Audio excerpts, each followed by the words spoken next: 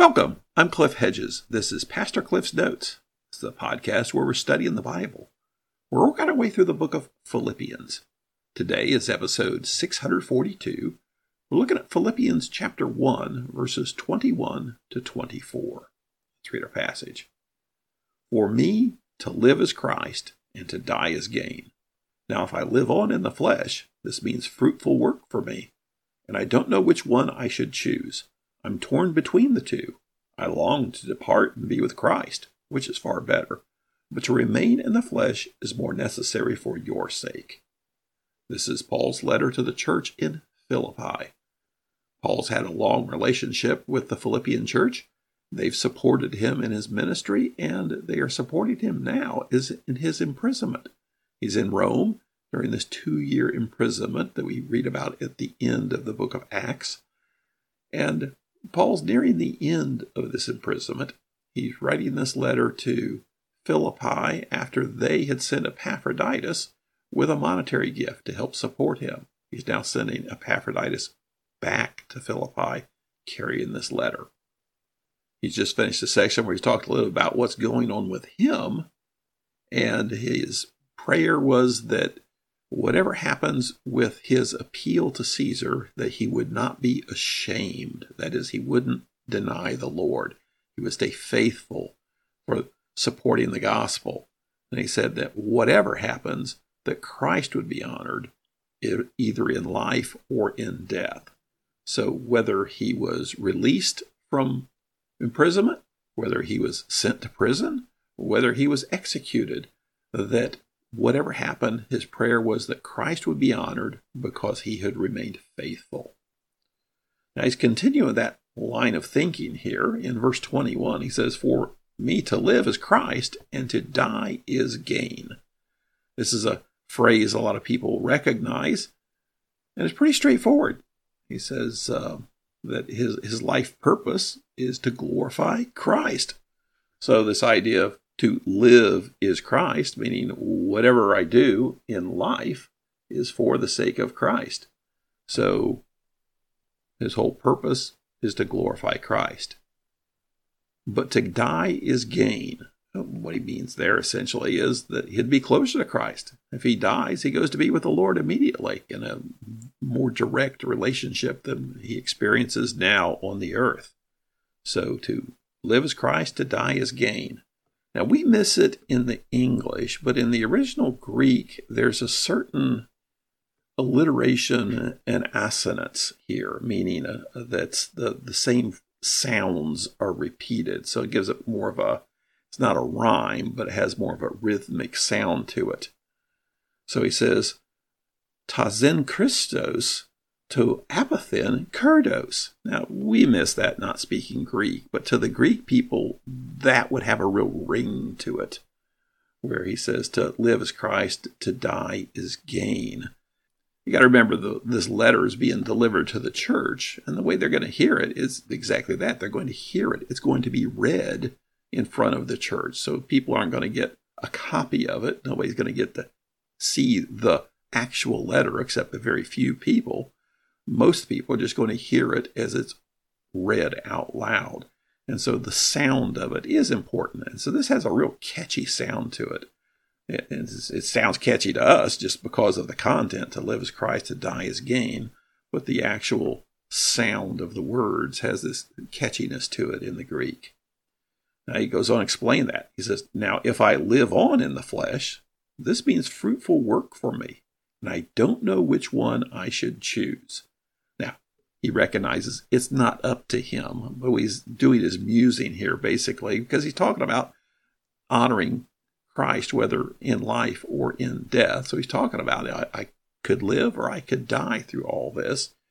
And he doesn't know which would be the preferable route here, because if he lives on the flesh, it means fruitful work for me. Now, what's he talking about there? Well, what he means is he's still got things to do. His ministry to others on behalf of Christ will continue. If he remains alive, he will continue to represent Christ, to proclaim the gospel, to strengthen the faith of followers of Christ. So if he lives on in the flesh, he's going to keep doing stuff, fruitful work. that, like he's been doing, he'll continue to do. And I don't know which way I'd rather go on this. Now, in verse 23, I'm torn between the two. I long to depart and be with Christ, which is far better, but to remain in the flesh is more necessary for your sake. So he says, I don't know which one I would choose. I'm torn between the two. So if I had my choice, I don't know whether I'd rather die and go be with Christ immediately, or rather stay and continue the ministry that Christ has assigned to me. He says, I really long to be with Christ, to leave this mess that we're in and go directly to be with Christ. And he adds, that's far better. So the better option is to go be with Christ. But which would he actually choose? Then he sums it up in verse 24. But to remain in the flesh is more necessary for your sake. So he's musing on which he would prefer.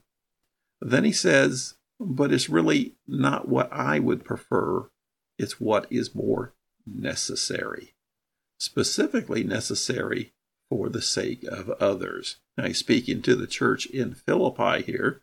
So he's personalizing it there and saying, for you guys, Philippians, it's better for you if I stay alive. That way I can continue in my ministry that you guys have partnered with me in, and I can continue to minister to you and allow you to minister to me. And that's probably the better choice. So it's not so much what I would prefer, but which is better. There is more that he can do in his ministry. So what we see in here is we see a little about Paul. He's not afraid to die. He's confident of his salvation. He's confident that if he dies, he goes to be with the Lord immediately. There's not a doubt in his mind about that. He says, and that was really the more appealing choice. However, he'll do whatever's necessary. He'll do whatever's best for God's plan. He'll do whatever's best to continue to serve the Lord, which would be to remain alive. Now, he's not saying that he gets a vote in this, but he's kind of musing of what the options are. Because he raised the prospect that honor Christ in my life or in my death. And then he says, hey, if I die, I go to be with the Lord. That's a good thing. But if I live, I continue in the ministry that Christ has assigned me. That's a good thing too. Dying and going to be with Christ, that's the better thing for me. But staying to continue the ministry, that's the better thing for you.